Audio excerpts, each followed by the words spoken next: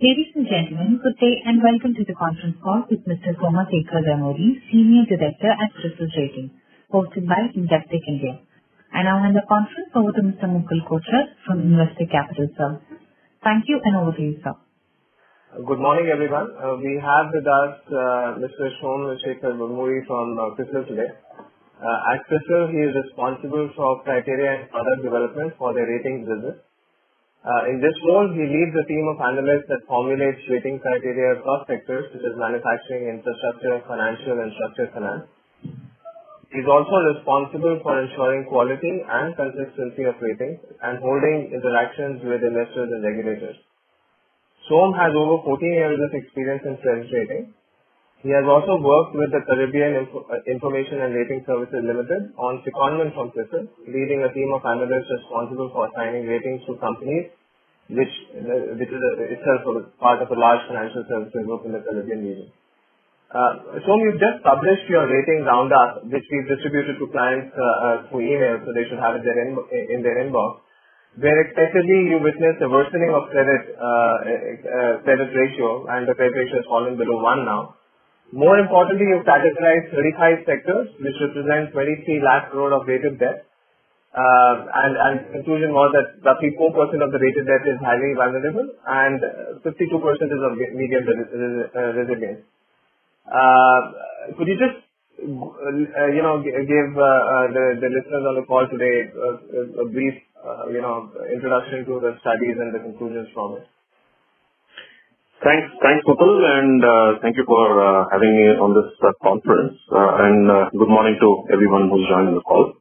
In order to look at the impact of this pandemic, COVID-19, and how it is likely to impact the credit profiles of various rated entities that we have, what we did was we undertook a study across more than 3,000 companies in 35 different sectors that account for almost 71% of the rated debt in our portfolio of non-financial sector companies.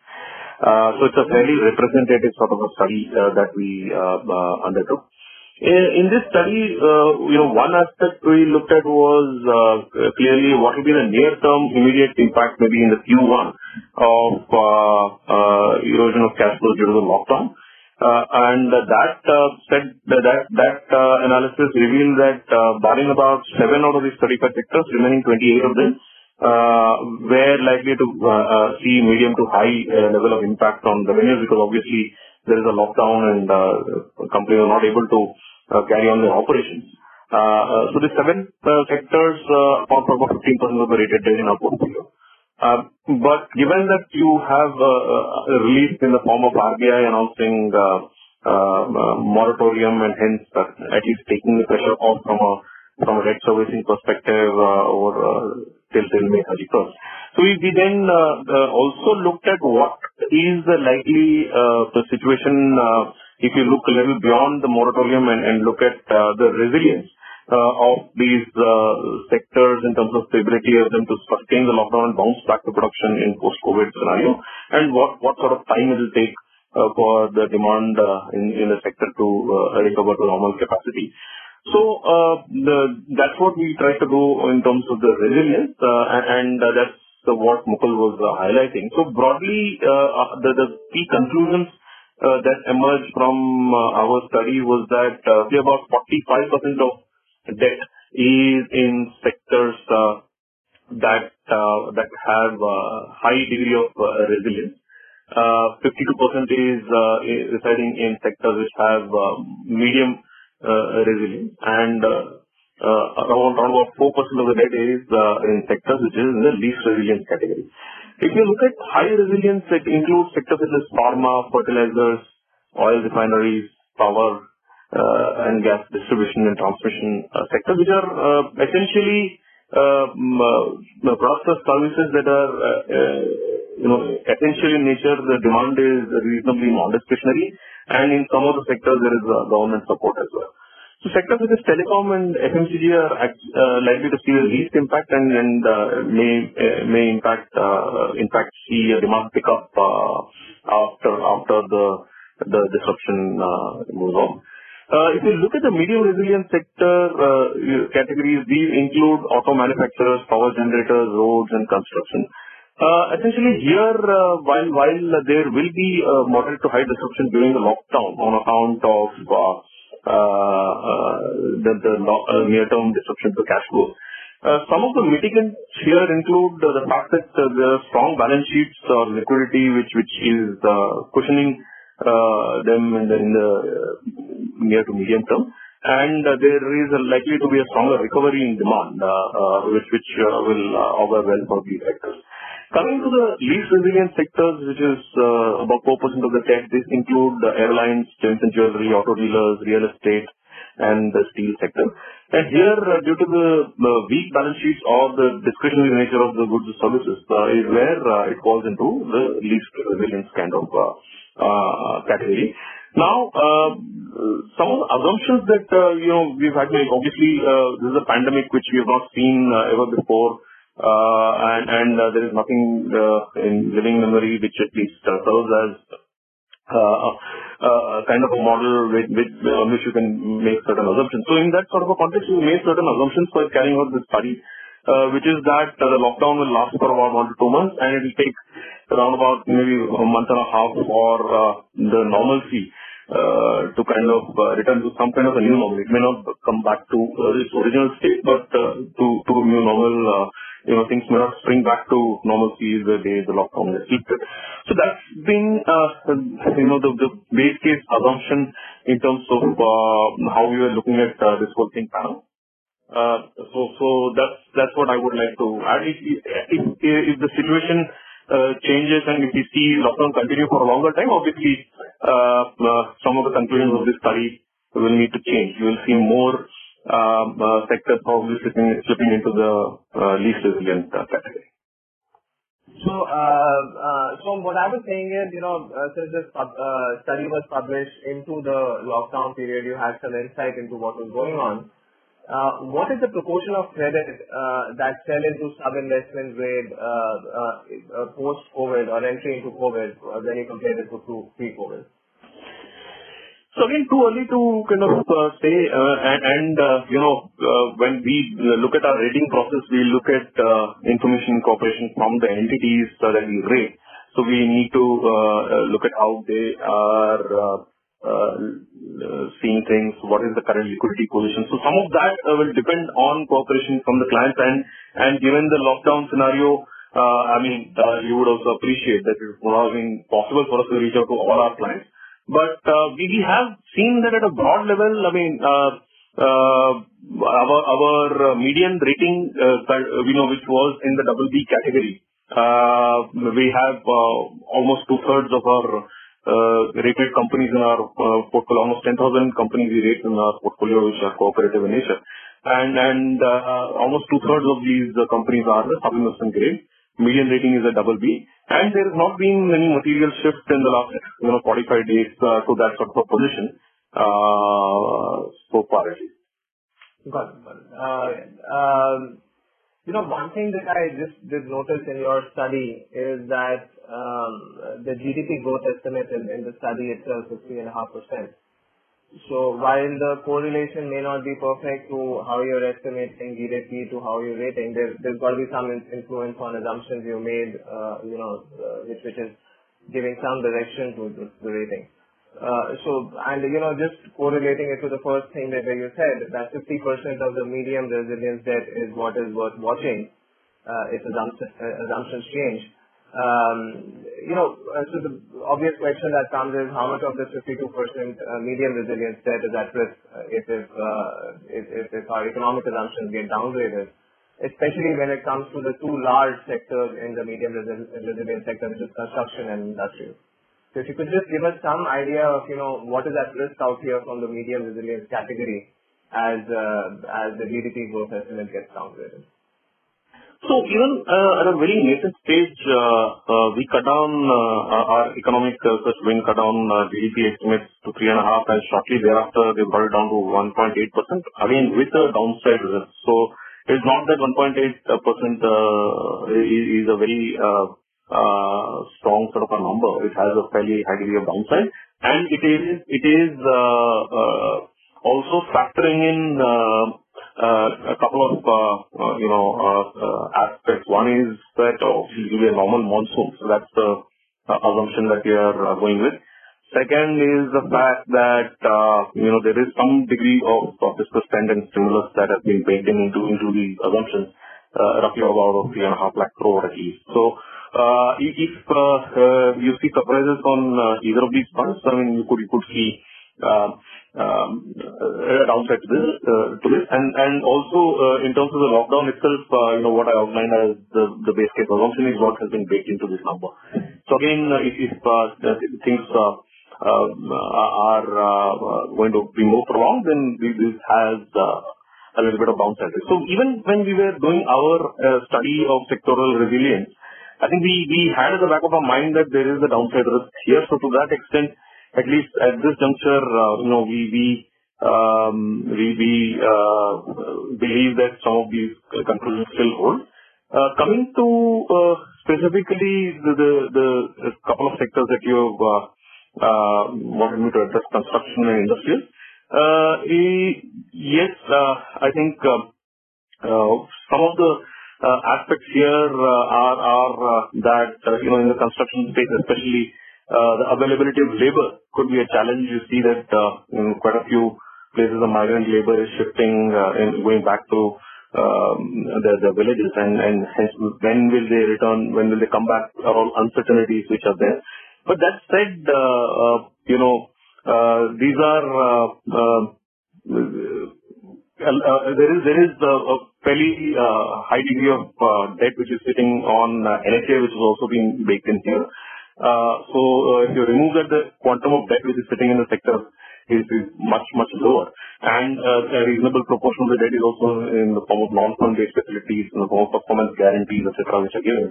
So given the disruption which has been caused, we believe that it is unlikely performance guarantees will be invoked, even though some certain timelines, etc., milestones may be missed, because on the other side the counterparties are largely government authorities. So we believe that from that perspective, some of those risks would be a little bit lower. But yes, I mean, you would see that the recovery could take a little bit longer to come back, and working capital cycles also could get stretched, especially given the fiscal situation at the government. Coming to industrials, which includes capital good companies, clearly there will be demand as well as working capital challenges, where incremental order flow is likely to be weak, as both the private sector and to some extent even government also may postpone capex, and there could be risk of delayed payments, for both domestic and export markets. But again, a lot of these companies that we rate, at least the ones which have larger quantum of debt, are the ones which enjoy stronger parentage. So to that extent, from a credit profile perspective, we believe there will be a decent amount of cushion that they will receive on account of strong parentage. So even though if their own standalone profile based on their own P&Ls and balance sheets could look weaker, but given the presence of stronger parents, I think the credit profiles would not see a very sharp sort of impact. That's why they reside in the medium resilience bucket, where there could be vulnerability, but it is not going to be very sharp. Great. This is very heartening, Som. Moving on just to slightly longer term history. The interesting part is that we are already coming off a very I would say strong and solid credit cycle on the corporate side. So that definitely gives some cushion as we get into this this risky phase as well. Having said that, just to dimension it in terms of numbers and what you see versus what the rating profile of companies you see today, how would you compare that to the prior inflection point which maybe happened in 2015-16, where a substantial portion of corporate credit slipped? The risk was different at that time because banks were doing extend and pretend, evergreening, but nevertheless it led to a substantial amount of credit slippage. How do you compare the rating profile at that time to now, or any other point in history to give give clients some sort of sense of what's coming? So, if you go back till 2015, 16 kind of a scenario, let me look at a couple of metrics that we track just as an indicators of credit quality trends. So we've looked at interest coverage ratio, which is nothing but the EBITDA to the interest and finance charges. And we also looked at gearing, which is nothing but debt to net worth, debt to equity ratio. So these are two ratios broadly that we have looked at, and we looked at the median level of almost 6,000 odd companies who have continued in our portfolio, and where we have information across all these years from FY19 all the way till FY15. So if we look at just the interest coverage ratio, what used to be a median level of 2.5 times, actually steadily kept improving over a span of time to stand at almost close to 3 times by FY19. If you look at the gearing ratio, it used to be 1.3 times. It also kept on improving all the way to 1.07, and our estimate says it would have been closer to 0.9 times as of FY20. So this clearly indicates that over the last 5 years, given that there have been uncertainties in terms of demand, corporates have been very cautious in terms of capex spend. And that has resulted in the balance sheet strengthening, reflected in both these ratios, showing an improvement. So they are in a better position, currently compared to what they were, in 2015. Also, 2015, what you are highlighting is a year where RBI started its asset quality review and started forcing banks to recognize, stressed assets as non-performing assets. So stress was already building up. It was not that the stress started at that point in time. You had various acronyms. You had restructure standard as a RSA, you had SDR, S for A, and then CDR, various acronyms which were there, and banks were trying to see whether they can restructure the debt and hope for economic recovery to happen and the stress to be addressed.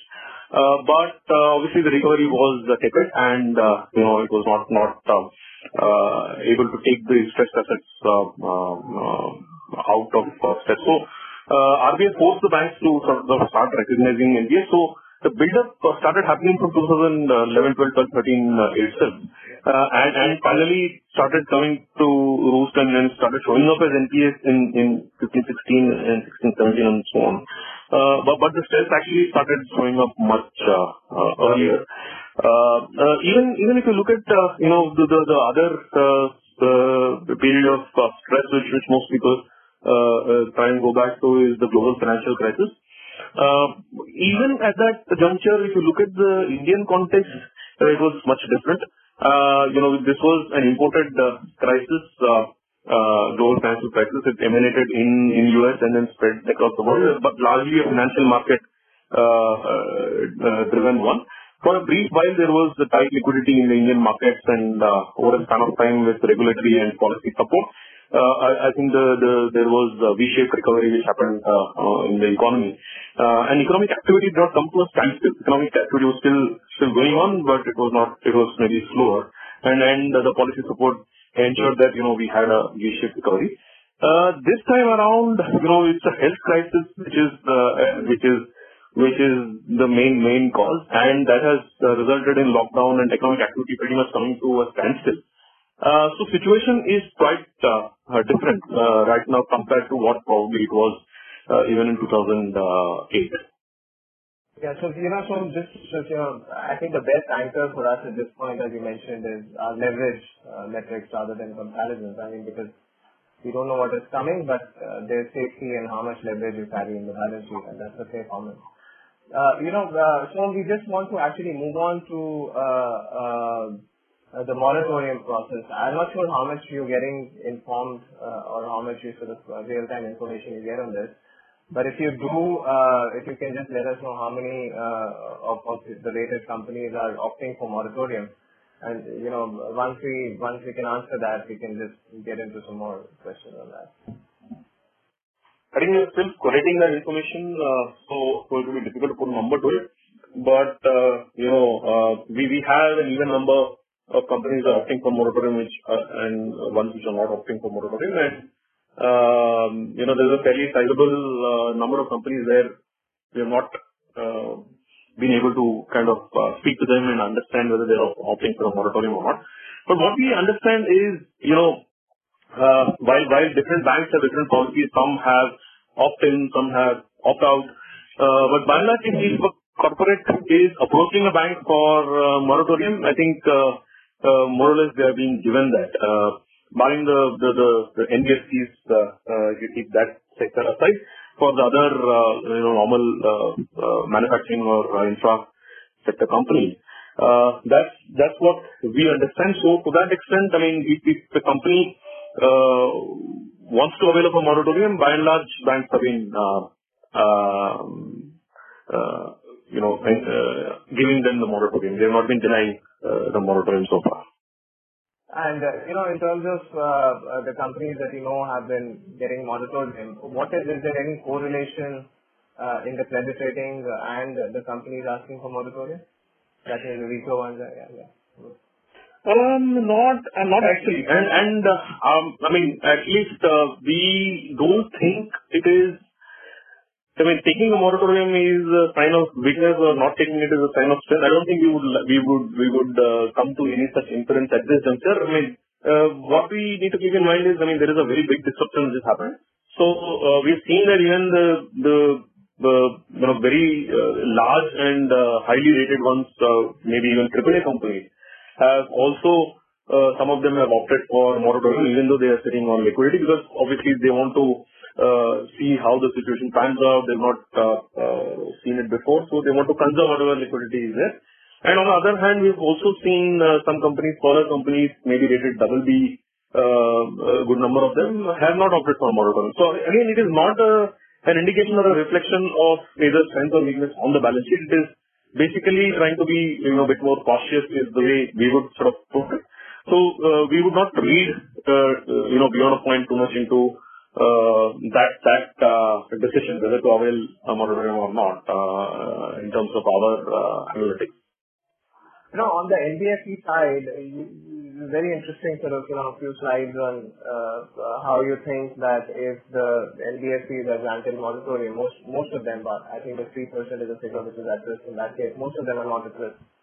Given how this entire debate around moratorium for NBFC has transpired, does it change your thinking any bit? I mean, I think SBI has lately said that they will grant to everybody.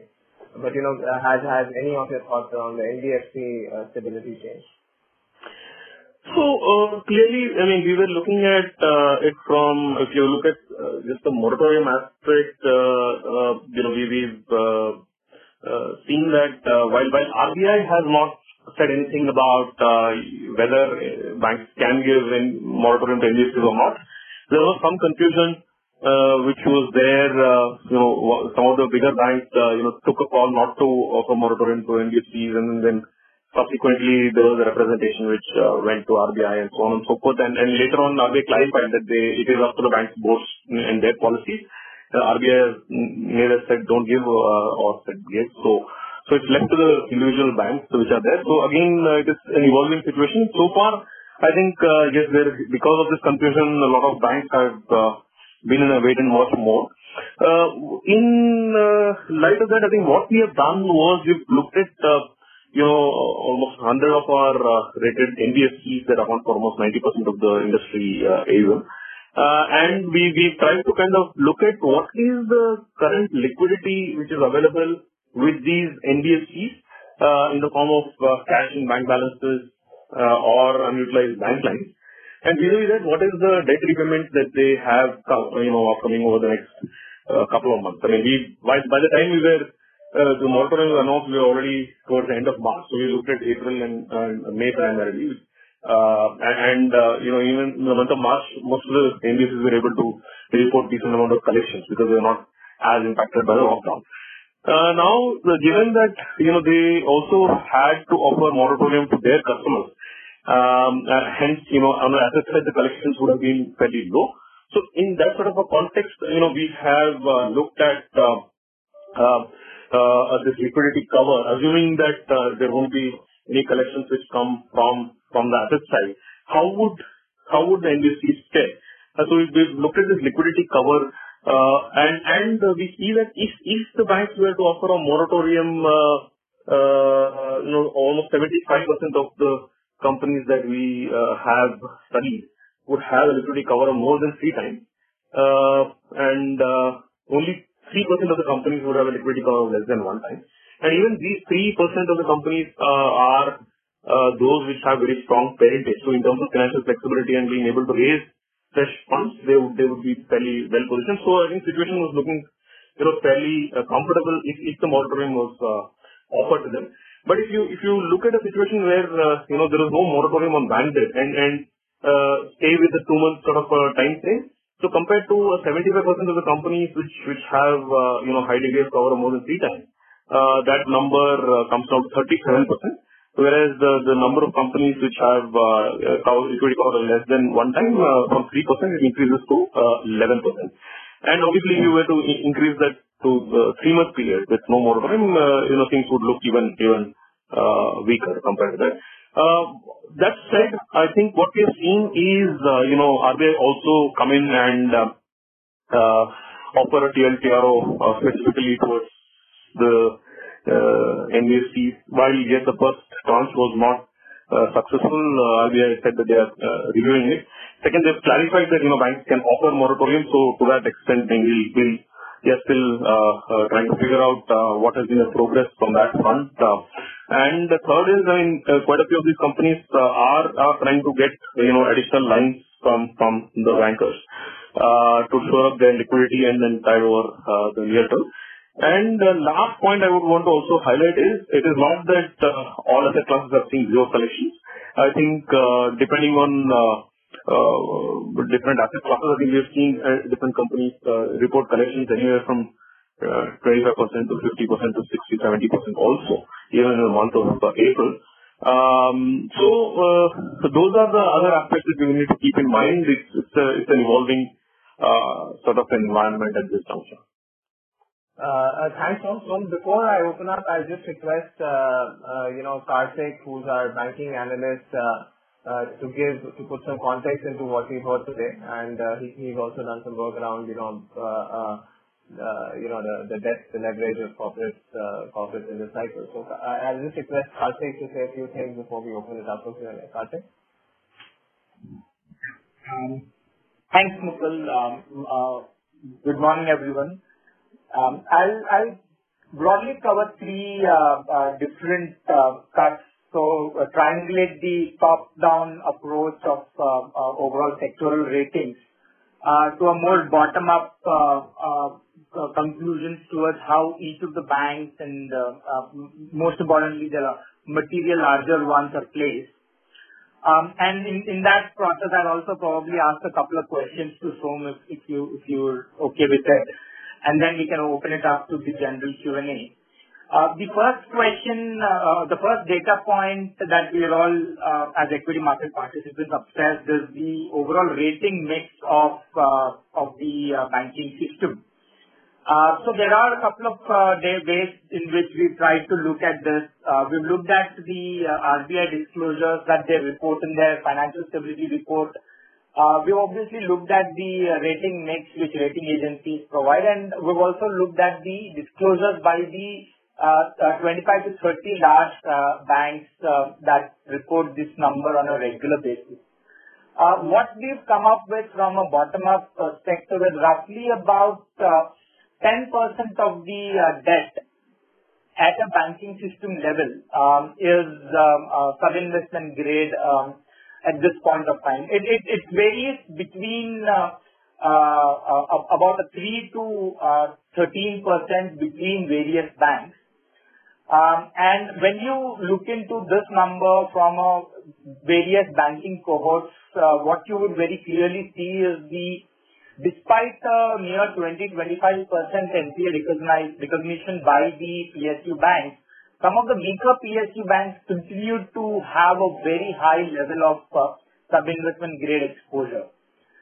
Secondly, the large banks, which are the larger top 4 or 5 private sector banks, are at the lower end of this number, closer to about 5%.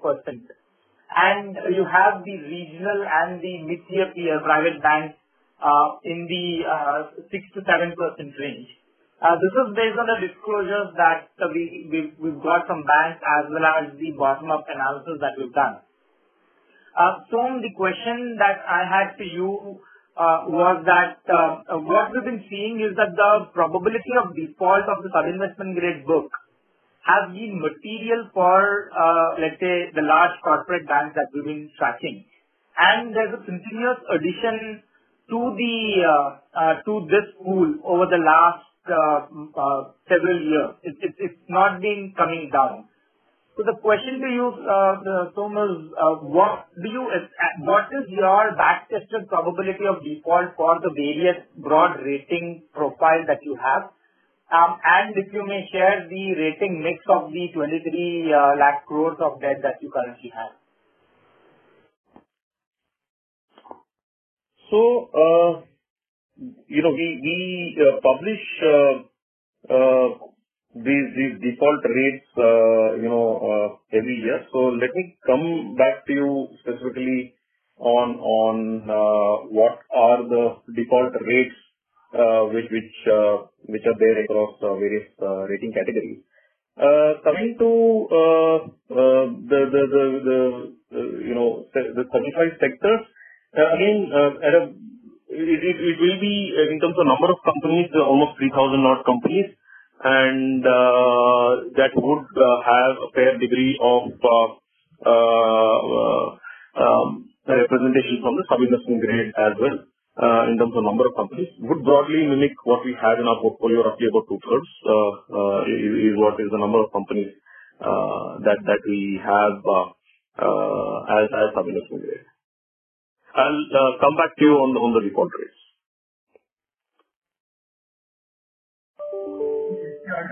Maybe if you could share the mix of the universe in terms of, let's say, the 560 brackets of AAA and A+, BBB and sub-investment grade, if that's available readily. So in terms of default rates, if you look at it, and I'm looking at the last 10 years, default rates observed for average across the last 10 years. So for a AAA, it is 0%. For a AA, it is 0.02%. I'm talking about the 1-year default rate. And single A category is 0.2%. A triple B is about 0.86%. So triple B category to AAA is broadly referred to as the investment grade. Coming to double B category, which is the start of the sub-investment grade, the 1-year default rate is about 3.54%, and single B is 8%, and single C category is about 20.5%. I would want to also kind of highlight that the definition of default which we follow from our rating comments is far much more stringent than what you would see in terms of the NPA recognition for the banks. We follow something which is called as a single rupee, single day policy for recognizing default, which means that if there is a term loan or a bond where there is a repayment which is due on a particular date, and the company does not make the payment in full on that date, that tantamounts to default. Whereas in the banking parlance, the NPA is recognized 90 days, on a 90-day past due kind of a basis. So if the delay or default continues for beyond 90 days, it becomes an NPA. So that is a very big sort of a delta that I would also want to kind of highlight. And these are the default rates that we see on our portfolio, may not necessarily represent the overall rating industry. We wanted to look at the interest cover for the companies rated. And what we've noticed is there is a good mix of companies with AAA and AA rating, which have an interest cover less than 1. And the broad number that we have looking at the overall pool of loans which have a less than one interest cover is about 10 lakh crore, that is rupees 10 trillion. How do you look at this number in the overall scheme of probability of default, and also the original point around how could a company with less than one IC have a AAA or a AA rating? I mean, unless and until I know which are the specific companies, it would be difficult for me to kind of offer a generic sort of a response, and we typically don't discuss individual companies. But let me give a broader sort of a perspective. When we look at our credit ratings, yes, one of the main aspects is the company's own profile in terms of its P&L, its balance sheet, and how it stacks up on a relative basis vis-a-vis other entities operating in that sector, which we refer to as the standalone credit profile. On top of it, we overlay something called as distress support, which if it is a company which is owned by a very strong parent and the parent is standing fully behind the entity and has been supportive of the entity in the past in terms of fund infusion, offering guarantees to its debt and so on and so forth. And, we expect that entity to also, the parent to come in and support even in times of stress. So then there is distress support also, which is sort of built in. So even though the standalone profile of the company may be by itself weak, if it is strategically a very, very important entity for the parent, and if the parent is committed to providing whatever support is required, so then the rating gets notched up for the stronger parent. It could be a government if the parent is a government, so then it is notched up for the government. Or it could be a group in situations where there is no single identifiable parent, but there is a broad sort of a group of companies, like the Tata Group or a Birla Group kind of, where there is no single dominant kind of a shareholder. So these are aspects which also get reflected into the rating that we assign. So it need not necessarily be just a standalone profile which will impact the ability of the company to repay, but also the support which they are expected to receive from their parents or the government, as the case may be. You very clearly mentioned that the credit ratio has weakened to 0.77. Possible to give what has been the downgrade into the sub-investment grade, addition to the sub-investment grade book post this exercise? I won't have that cut readily available with me, but I think if you look at, and it's too early. I mean, we published this number for 6-month period ended March 31st, and it's been just 45 days from that point of time. So we are seeing that the number of downgrades are much higher than the number of upgrades in the 45-day period.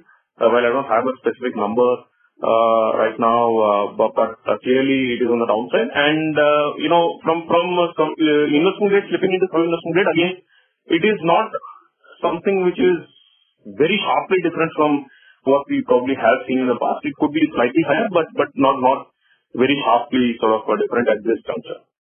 Yeah, hi. Thanks for the comments and presentation. I just had two questions. First, if you refer to your slide back on 11, what we see is when the moratorium is extended by one more month and if banks don't provide moratorium to the NBFCs, almost 64% of them have covered less than 2 times on liquidity.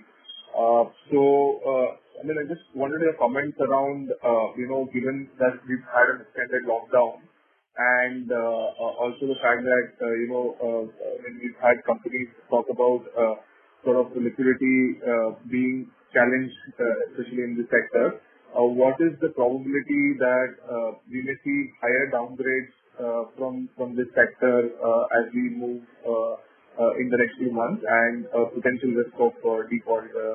Just your comments around on the stress scenario, if you extend it beyond 2 months, what is the kind of impact? And it would be great if you could provide some data excluding AAA companies, etc., AAA rated companies at this point of time. What would be the impact? So that is the first one. And the second question I had was on the LRD portfolio. So we've again been hearing there are some sort of contractual issues around this portfolio, and historically has been very pristine in terms of asset quality. Just your thoughts, is there any risk to commercial retail LRD portfolio? Yeah, those are two questions. Thanks. So, in terms of NBFCs, it is important to look at what is the underlying asset class that the NBFC operates in. So, different NBFCs have chosen to operate in different asset classes. And the resilience of the NBFC will depend on how quickly the collections resume for their underlying borrowers. They are able to undertake their economic activities, etc. So it clearly, what we are seeing is different asset classes are likely to sort of perform differently. So if you look at, let us say, on one side, an asset class like, say, the home loans. A large portion of the home loans in the system, in the financial system, both in the banks as well as in the housing finance companies, is still on the salaried side. So to that extent, and we have not seen job losses or job cuts being announced in any material level so far. So we expect that the resilience here would be probably amongst the highest compared to various asset classes which are there. If you look at, let us say, gold loan segment again, they are expected to display a decent degree of resilience. While during the lockdown, it may be difficult for borrowers to come, repay, and take back their gold, or for the gold loan companies to do the auctions. But once the lockdown gets lifted and the branches are open and borrowers can come to the branches, so we again see that given the gold prices have remained high, there is a decent amount of equity build-up which would have happened on the gold loans that the borrowers have taken. And in that sort of a context, we expect them to come back, repay, and then take back their gold. And in case they're not able to repay, then the gold loan companies will be able to go ahead and auction those gold jewelry, and will be able to recover pretty much all of their money. So again, resilience here will be fairly on the higher side. But if you look at asset classes such as vehicle loans, there it will clearly depend on the extent of economic activity.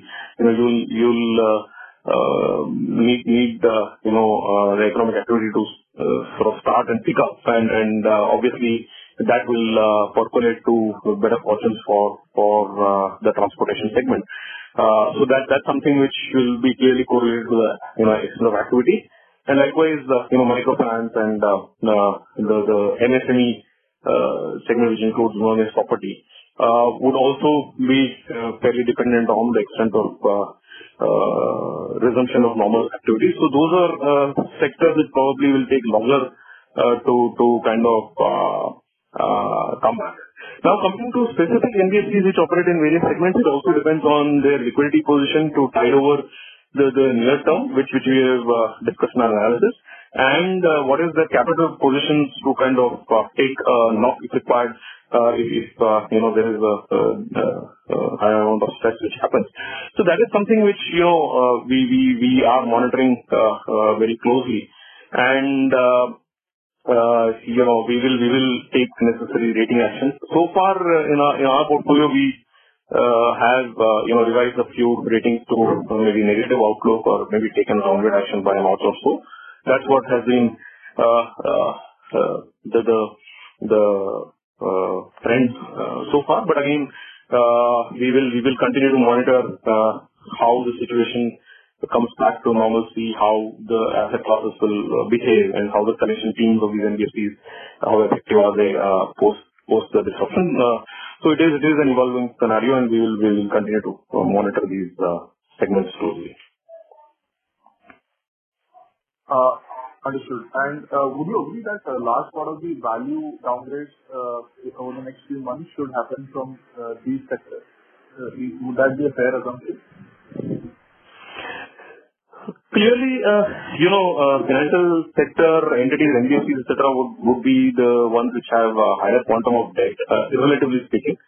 And yes, if there are, a few of the larger NBFCs which get downgraded, obviously the larger quantum of downgrades will come from this sector, no doubt. So yeah, that's the nature and orientation of these sectors.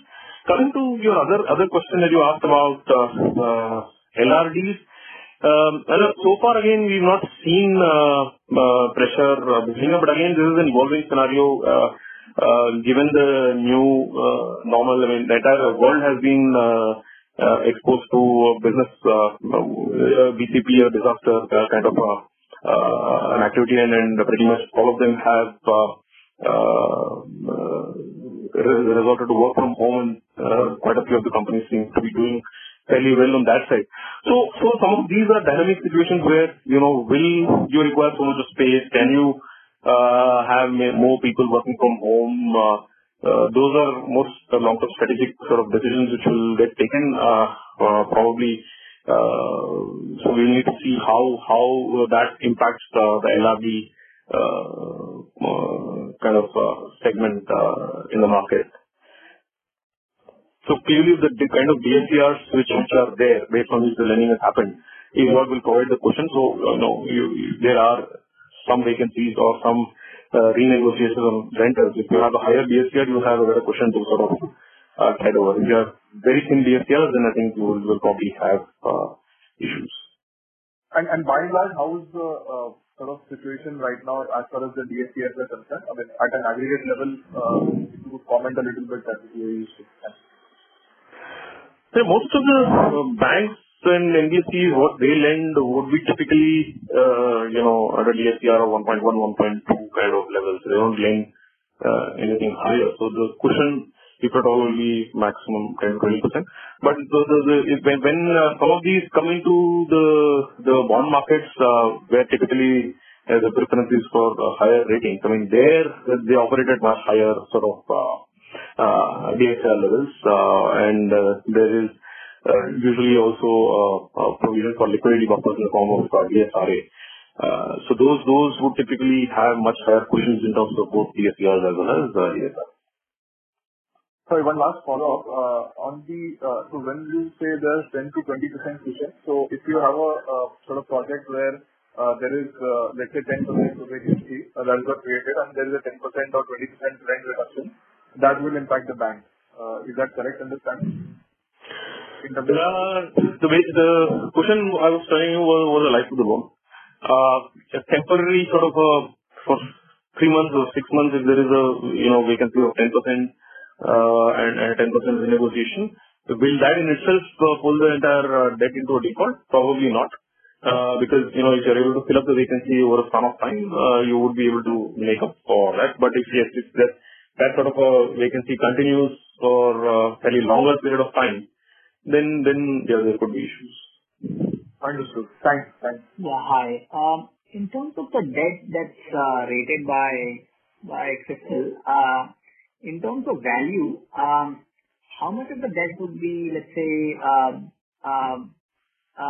sub-investment grade, how much will be triple B, and how much will be A and above? Rough numbers in terms of value?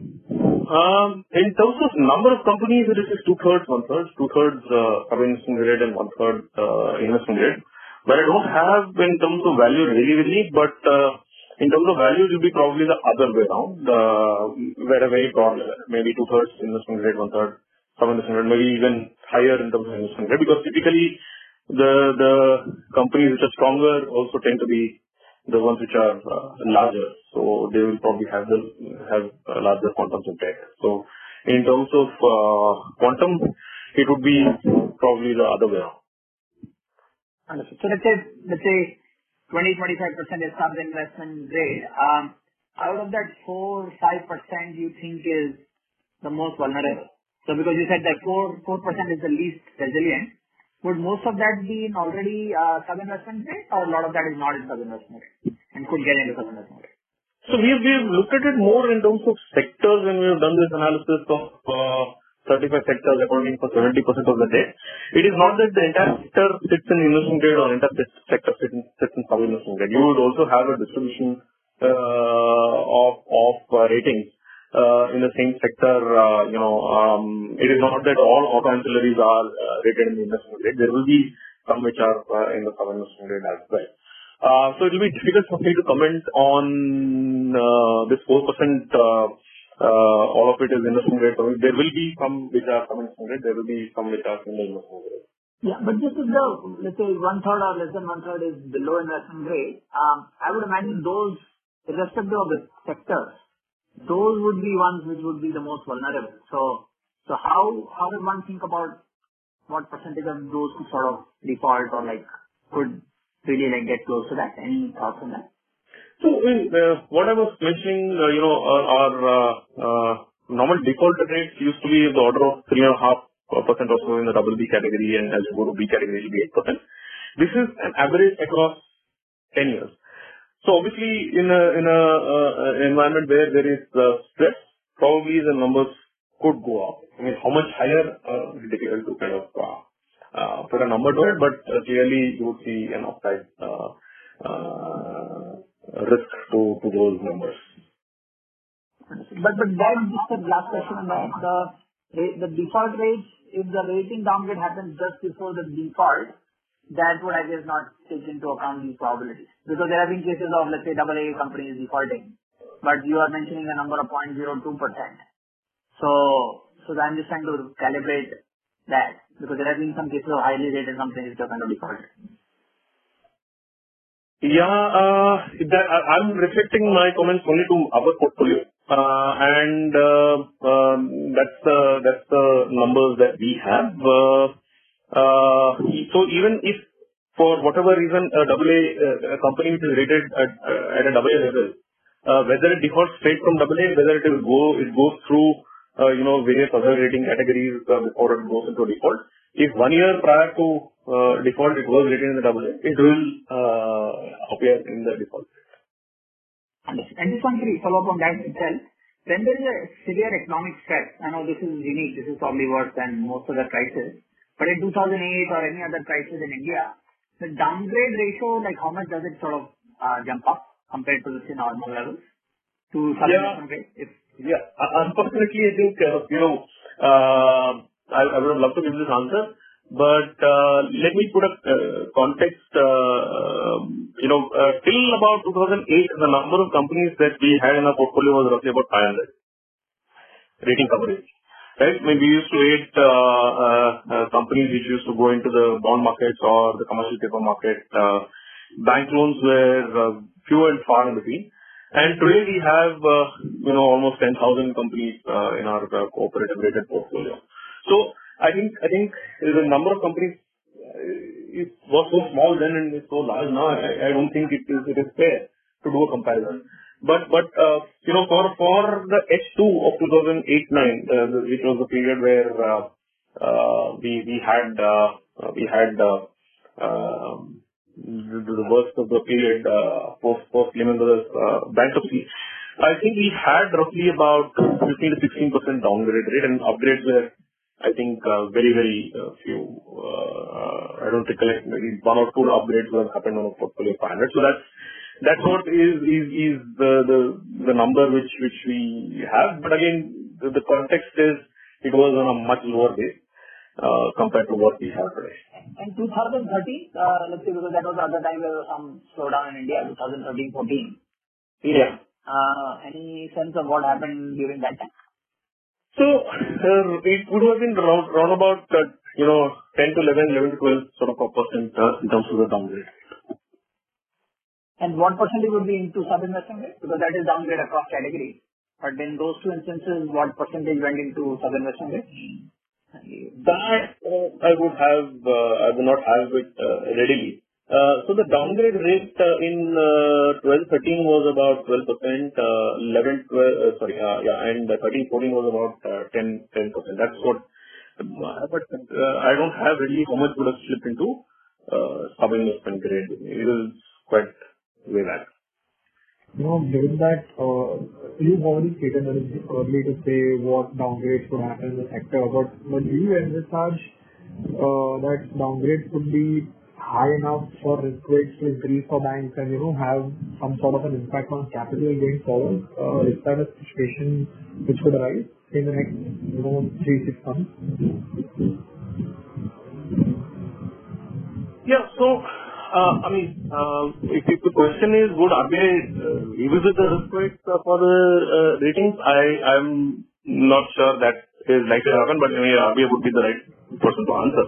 But yeah, if the question is, let us say a AA minus flips to an A plus, so the risk weight changes from 20 to 30% and hence the risk weighted assets increases. Yes, that is very much possible. We believe that the downgrades will outnumber the upgrades, so you will see some instances where the companies may get into a different rating category, which attracts higher risk weights. So that is bound to happen. It will be difficult at this juncture to kind of precisely figure out how much could be the impact, but it is bound to happen. Right. And just you also spoke about over 2015 to now, the interest coverage ratio for your data sets coming down significantly, and even the gearing coming down. If you could give some sense on whether this is broad-based, whether it is driven by certain sectors, certain specific rating categories, that will be helpful. Yeah. So what we have tried to do is, instead of looking at an aggregate picture, which is just take the sum of all numerators and sum of all denominators, where it would get distorted by maybe larger companies and the trends. What we have tried to do is look at the median of the portfolio, so that it doesn't get distorted by the extremes. So the median number of interest cover from about 2.5 times in 2015 has gone up to roughly about 3 times in 2019. 20%. It is for those companies where you have consistent data, it's almost 6,000 companies. So it is fairly representative across various sectors. That's what I would kind of say. And clearly, I think we've seen across a variety of sectors, companies have been cautious in terms of expanding capacity. So to that extent, we've seen that they try to conserve cash rather than spend aggressively. So that is what has helped both in gearing ratios coming down and interest cover improving. Question was on the MSME sector.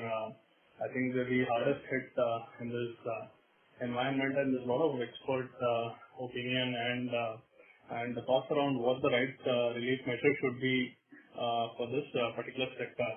But as a veteran having spent time in this space, recommendation or suggestion be what is the right set of measures for the MSME sector, and having rated about 10,000 odd companies, how do you see the resilience of these sectors, of this sector to come back? The equity element on their business is fairly large compared to large corporate. Yeah, thanks for the question, and you're right. MSMEs would be amongst ones which are hardest hit. The larger companies will have the balance sheet power, the financial flexibility to raise funding, shore up their liquidity, also raise equity capital from a variety of sources if required, to raise the risk capital which is critical to see them through in these tough times. Whereas MSMEs to that extent will probably not have all those flexibilities, so probably will see a little bit more of an impact on them. So clearly, I think you require some degree of policy support which needs to come in, and what form, what shape, etc. I will not be able to hazard a guess, but I think you will need some degree of policy support to kind of make sure that they are able to come back to normalcy sooner than later. So that's what would be required. But again, a lot of them, once activity kind of resumes, they probably will be able to discover a new normalcy and start generating cash flow. So it again depends on how quickly we are able to restart and with what sort of restrictions and what sort of capacity utilizations will they be able to reach, etc. So those are imponderables at this juncture. But yes, they probably will be among some which will be more impacted compared to the larger corporates. Got it, Som. So in that context, you all rate companies based on the ability and willingness. And over the years, have you seen the willingness quotient move in a certain way? Where is it today compared to what it may have been 10 years ago or 2008 cycle? I mean, have MSMEs evolved to an extent where we as stakeholders don't have to worry about willingness as a issue? So clearly, I think 2-3 aspects. The bureaus have really helped a lot in terms of ensuring that the financial discipline is something which matters and makes a lot of difference.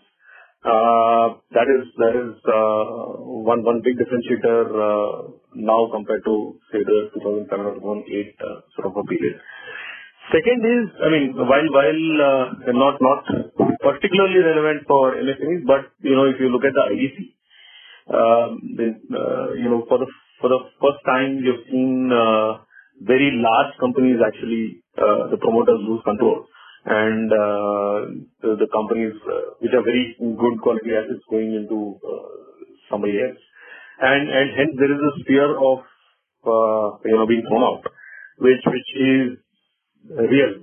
Now banks really have that weapon in their hand. So again, that is something which we believe will stand, at least hence the bankers will instill more financial discipline in the corporates compared to what it used to be in the past. So those are, if you ask me, slightly they have worked for the betterment of financial discipline over a span of time. Understood. One last question, if I may, Stephen. What would be the number of NBFCs that are being rated by CRISIL today, and how many of those will be in BBB plus and below category, and what would be the rated amount in those NBFCs? The number of companies would be roughly about 200 of them, but the other touch in terms of how much would be BBB and above and quantum of debt is something I don't have the numbers offhand. I can come back to you with those numbers if required, but I don't have them offhand. Just coming back to that LRD discussion that we were having, what's the typical rent escalation that you or sort of lenders built in while sort of pricing these assets? Some range, if you could provide, that would be quite useful. And second is the tenure. How typically, what's the kind of tenure that these sort of loans are operated at? So that's on the LRD question. And on the second side, on the MSME bit, I think most of the questions you answered, but just in terms of if you were to sort of get a sort of a package which is, waiving interest for 6 months or so, would that sort of help the sector in terms of downgrades getting arrested, or that's not enough? Some comments around whether near-term cash flows being managed through these packages would help, or what will be the catalyst for ensuring that there are no downgrades? So yeah, those are the questions. Thanks. So on the LRDs, typically what we have seen in the market is debt tenors for about 10 to 12 years is usually what is there prevalent in the market. And we've also seen that quite a few times the companies opt for refinancing. So it may be 10 to 12 years, but 2 to 3 years down the line, they may change the bank and go to another bank and then again take a 10 to 12 year loan, because the rentals have been steady in the past and steadily increasing. So that used to be the scenario. And in terms of escalations, I mean, it really depends on the contract that the owners of the property will have with their tenants. It will be difficult to kind of generalize. It will be in line with inflation usually. It will not be outlandish, but some of them could have every year an escalation. Some of them may have escalation once every 3 years. It depends on contract to contract. Difficult to sort of generalize. And coming to your question on MSMEs, again, these are more policy-related stuff. If you ask me, I may not be the right person to answer what will be the right policy. But clearly, I think what is required is any kind of support which is able to bring the activity levels back to, if not near the same level what it used to be, at least close to that. I mean, that's what should be the objective of whatever policy support is coming in. Yes, so any near-term kind of alleviation of pressures in terms of debt servicing, etc., is one aspect. But how it helps them in